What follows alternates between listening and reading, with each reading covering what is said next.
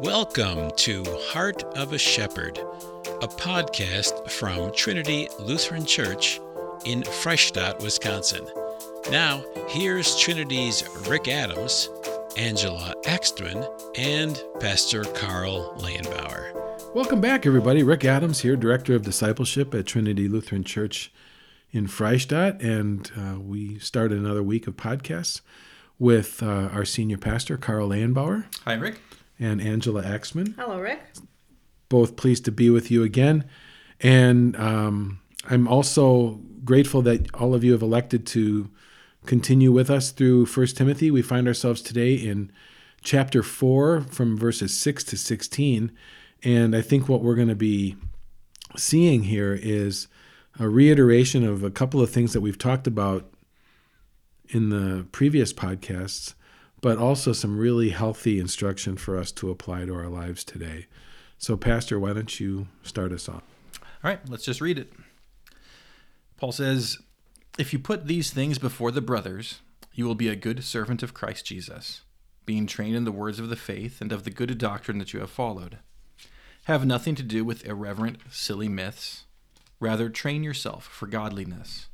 For while bodily training is of some value, godliness is of value in every way, as it holds promise for the present life and also for the life to come.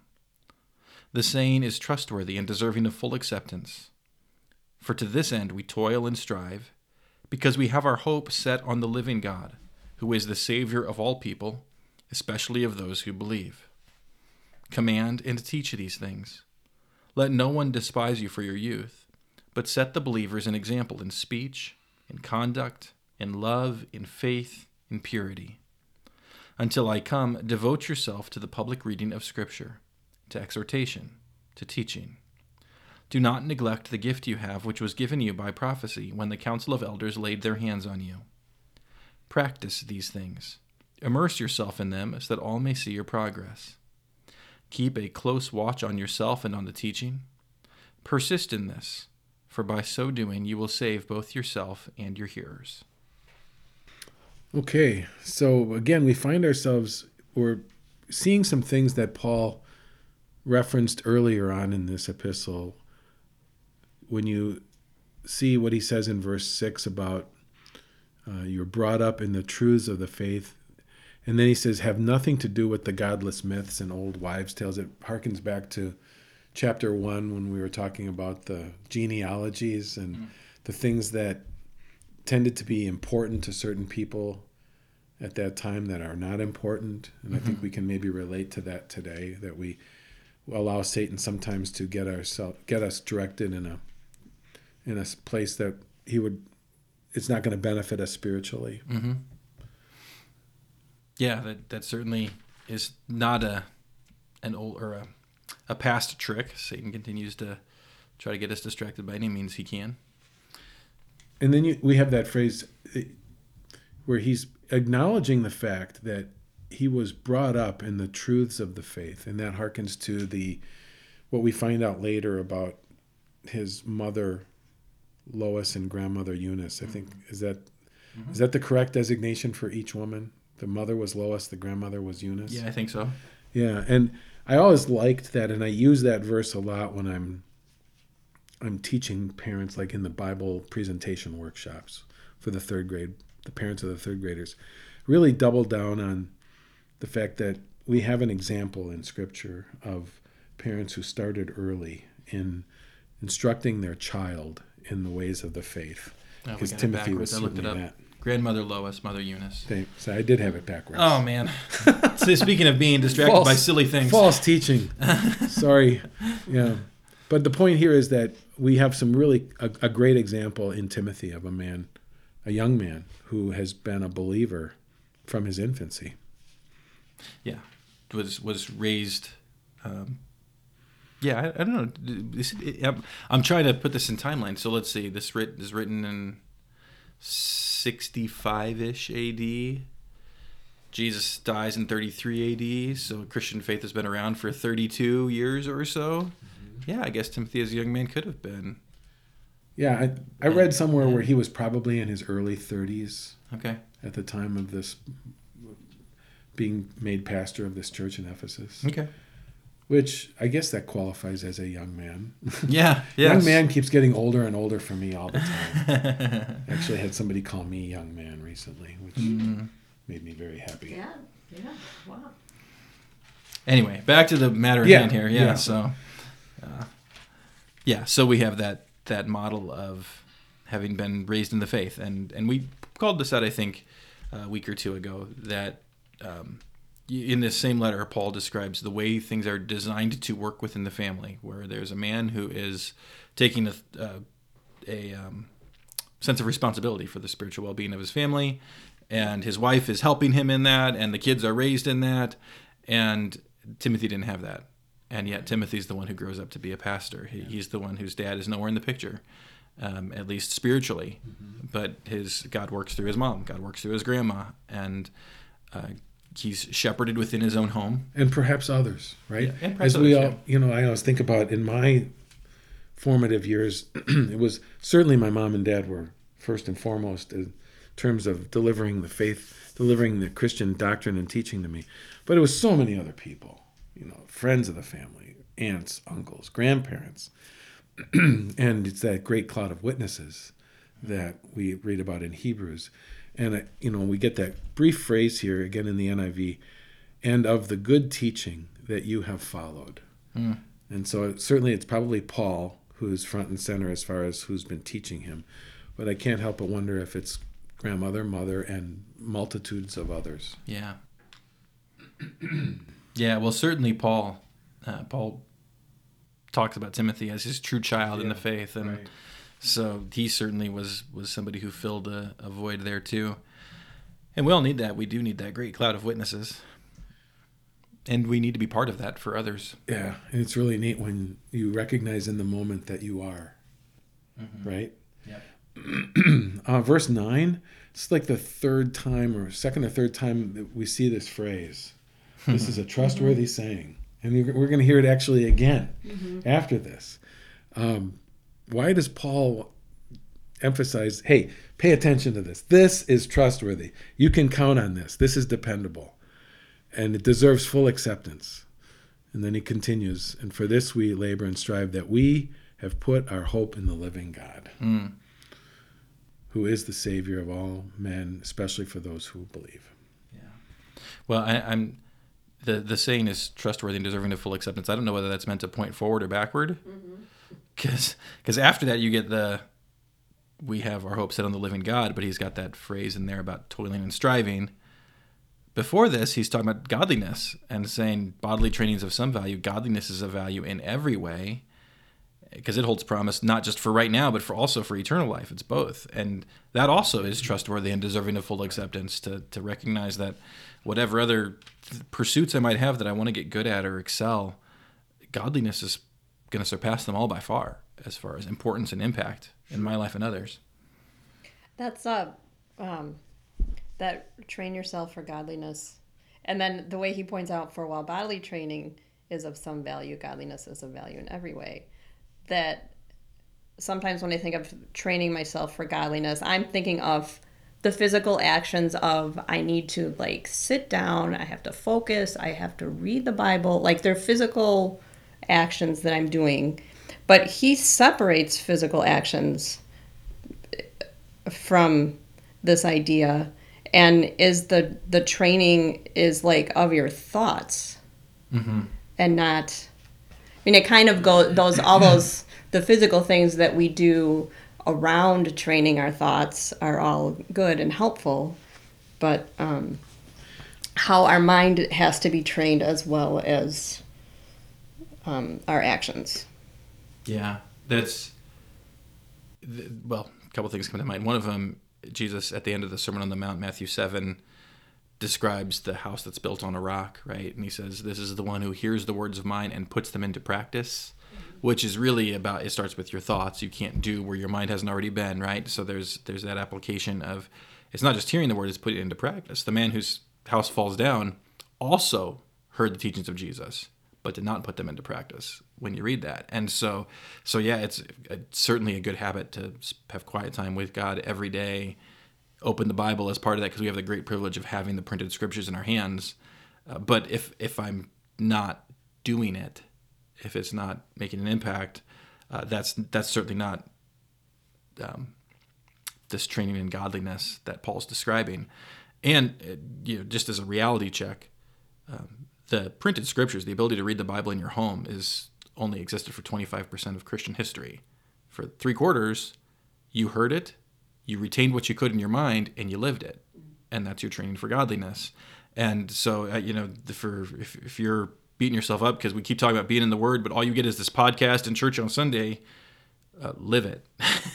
And let God go to work in that. And at some point, perhaps he'll create a hunger and some opportunity to be in the scriptures in another way. But if you're hearing the Word and putting it into practice, you will be growing. That's what Jesus promises. You're building your house on a solid foundation. And I can't help but feel like sometimes there is a physical aspect to our spiritual health. Mm-hmm. And that we do need to be disciplined sometimes of setting aside a certain amount of time and of being in a certain location, perhaps. Whatever is helpful to you as an individual, do it so that, and know also that Satan's going to be working overtime to disrupt that and put obstacles in your path to get you to not do what you're determined to do. Yeah. I feel like there has to be a mental discipline to deciding that this is important and that you're going to make time for it in your day. Yeah. There's I've probably mentioned this in other contexts, but for me, it helps to pair my devotion, my quiet time with God, with something physical and concrete. So right now, that physical concrete thing is a cup of coffee. It's the start of the day, cup of coffee. At times, it's been a glass of wine in the evening, and I have a glass of wine with God, and that's my routine. And kind of like Paul said in the previous chapter, there's these good things that God has given for us to receive with thanksgiving. Well, why not pair one of those good things, receive it with thanksgiving, and spend your time with the one who gave it to you? To me, that makes a lot of sense. And so that can be a great way. Maybe you listen to this podcast while you're enjoying a chance to go on a walk or something like that. And that's another good way to kind of build those habits and train yourself for godliness by letting the Word of God get in you. We certainly, excuse me, we understand that concept when it comes to other things in life. We were talking about this recently, about how we know that if we want to be financially healthy, there's daily decisions we need to make to make that a reality. Or if we want to be physically healthy, going for walks or eating the right foods. The same thing is true with spiritual health. There's decisions you need to make, and daily decisions that are going to affect how good you are at that. If you're going to endeavor to read the Bible, even if it's a verse or a chapter, and yet at the same time you want to have the TV on, you need to understand that you're probably going to be compromised in some way, that you're not going to be able to give your full and complete attention to what it is you're reading. And you're not going to enjoy what's on TV either. And you're not going to enjoy what's on TV. You might as well choose between the two. Exactly. I guess that's kind of what I mean when it says, when I say there's certain decisions you need to make. Yeah. To make it more healthy for you. Yeah. I remember reading a mom's devotion. She must have had a lot of kids or something. Reminded me of Mother Hubbard. I don't know. But she would, when she'd read her Bible, she would put a blanket over her head. And she'd just sit in the middle of the kids and put this blanket over her head. And they knew then, Mom's reading her Bible. You got to be quiet. I was going to say, as Christians, we never do anything simply for show. But as role models, there is an aspect of, I want to demonstrate for you what it means to be in God's Word. And so you have to have that in the back of your mind. If there's eyes on you in your household, be cognizant of that and make sure that they're seeing you do things that are healthy for you and good, not just physically, but spiritually. Which I'm going to use that. So we're talking about this training in godliness. Then the saying is trustworthy and deserving of full acceptance. And then to this end, we toil and strive. And so there's that toil, that striving, that effort, that making decisions. Lutherans would say there's a lot of law that we've just thrown at you. There's a lot of do this and do that. And then Paul, because Paul is, well, writing by the Spirit, I guess, he knows what we need, because we have our hope set on the living God, who's the Savior of all people, especially of those who believe. This all comes because you have a Savior. Yeah. It's a privilege to be able to know this Savior, to have that the truths that you can be that pillar and buttress of the truth we talked about last time. It's an incredible gift. And so the reason for the training in godliness is because of what you've already been given, because you have a living God who actively wants a relationship with you, meets you in his word, comforts you with his grace and his forgiveness, who is your Savior, and who saves you as you believe in him. And so for all those reasons, that's why we train, right? Yeah. To know him. I think verse 16 has a lot for us too. In the NIV, it reads like this: watch your life and doctrine closely. Mm-hmm. And if we just take that little sentence, how instructive it is, and it's a good reminder for us. Doctrine matters. Mm-hmm. And we, unfortunately, are living in a culture within Christianity where doctrine, and I mentioned this in the previous podcast, doctrine sometimes gets left on the wayside, traded in for something that's maybe easier on the ears, so to speak, more palatable to the unbelieving world. But then the body of Christ suffers as a result. Mm-hmm. Yeah, I think that covers the spectrum, life and a doctrine, or ESV says, keep a close watch on yourself and on the teaching, and persist in this, for by so doing you'll save both yourself and your hearers. And so Timothy, as a preacher, he has hearers who are watching his life closely. And so if he doesn't watch his life, they will.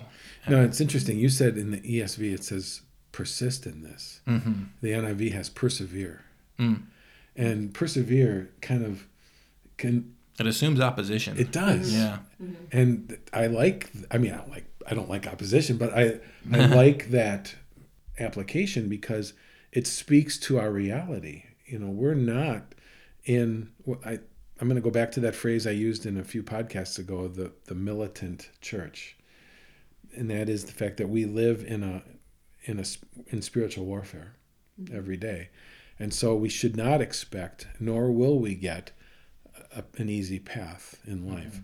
But Paul is telling us here, persevere. Persevere in your doctrine, persevere in your walk. Mm-hmm. And as a result, both yourself and your hearers will be saved. Yeah. Yeah, that church militant, I don't know what, my mind is going to Martin Luther and just recognizing that you still live in a world that is opposed to the truth, that you yourself have an enemy on the inside, right? You've got your own flesh and blood, which is constantly going to veer you towards sin, and the devil, who's a liar and the father of lies. And with those three enemies, there is always a battle to fight. So watch your life and watch your doctrine closely.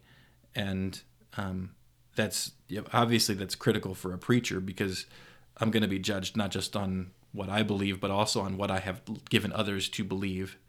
And so for me, that's critical. But for all of us as followers of Jesus, am I becoming susceptible to what my society is teaching because it's easier, rather than holding to the truth of one God, one way to salvation?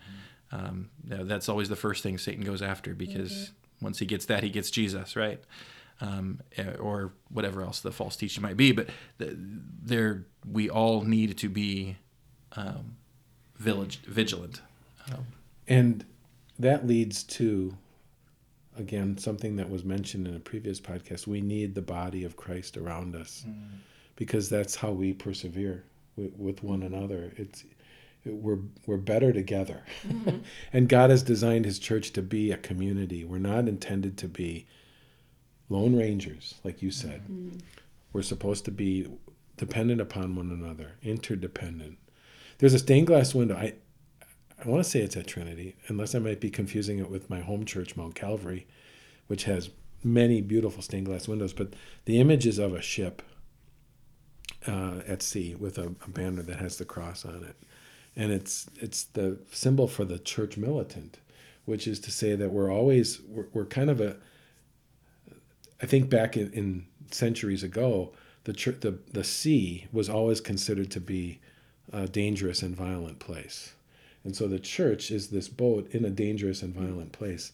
And it's not near a shore. It's not going to find its haven until Jesus comes back again. But even church architecture has bought into that image of the church as a ship. Because when you look at the way churches are structured, you look up to the ceiling, and it's like you're looking at the hull of a ship. Yeah, a ship flipped upside down. A ship flipped upside down, right? Yeah.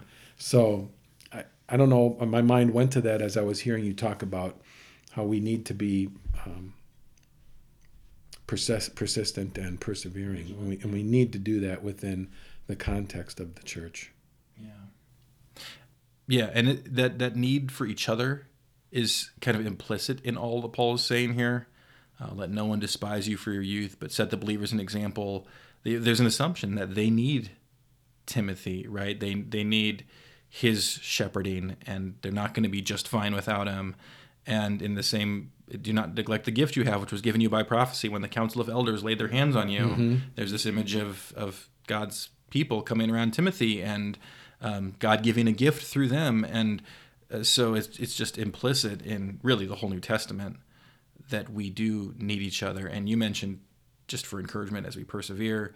Sometimes we need it for accountability, or because I'm not objective when it comes to myself. So somebody else can help me recognize if I'm becoming kind of swept up in the world, or if I'm starting to neglect the things that are most important. I mentioned before meeting regularly with a good friend and pastor, and we use something called the 7 Big Questions, I think, that Chuck Swindoll wrote, where it's just 7 questions that guys need to answer because it's where we're susceptible to temptation. And so it gives us this monthly opportunity to with a brother in Christ, look in the mirror, and I see myself more accurately when there's somebody else sitting there with me. So, I guess we're kind of going down a little bit of a rabbit trail here, but so important and so helpful. And so, again, if as you are listening to this, if this is how you're connecting with God's word and it's serving you well, that's great, and we praise God for that. Please build relationships, find that Christian brother or sister in Christ with whom you can seek the kingdom of God together. See, reading verse 14 reminded me of this image that I'm glad we haven't let go of in the church when a young man is ordained into the ministry, of the laying on of hands. Mm-hmm. It's more than just a symbolic thing. In this case, you can really see that in the NIV it says, do not neglect your gift, which was given you through a prophetic message when the body of elders laid their hands on you. I don't know what he's talking about there, what that gift was, but it had to have been something that Timothy was aware of or made aware of in that moment. Yeah. I suspect it's in the previous verse, the reading of Scripture, exhortation, teaching, that he's been given a gift for communicating the gospel. Yeah. And that's what Paul is saying. Don't neglect that, because it matters so much. Mm-hmm. Any last words as we come to the end of this podcast? Well, I think it's worth just, verse 6, where we started. If you put these things before the brothers, you'll be a good servant of Christ Jesus. Again, we're reading a letter written to a pastor. But what Paul says to the pastor is, hey, the stuff I'm saying to you, say it to them, because they need it too, right? And so there's a trickle down of what it means to be a man of God who's shepherding a church to what it means to be a man or woman of God who's shepherding children, family, yourself, whoever it is that God has put in your sphere of influence. And so not everything translates immediately, but that the heart is what we're really about here. And it's that heart that cares about the spiritual well-being of the people God has placed in your life. And so you see that reflected in Timothy, and because of that, then do not neglect the public reading of Scripture. Because of that, persist in keeping watch on yourself and on the teaching, and your because of that might look a little bit different. Right? It might just be because of that I'm going to make sure my family is in church every single Sunday, or because of that I'm going to spend some time doing a memory verse with the kids every night, or whatever it is. Your because of that might look different, but it comes out of that same heart that God has placed into his church to care about one another and to care most of all about the things that matter most, which is eternal life through Jesus Christ, who is the only way and the only truth and the only life. And that's really the objective of this podcast, is to take these teachings and communicate them to you. Hopefully, as you're listening, if you have your Bibles open while you're listening, you can be following verse by verse with us through this, which is so helpful. But we are grateful for the fact that you're making this a priority for your life, and we pray that it's bearing fruit for you.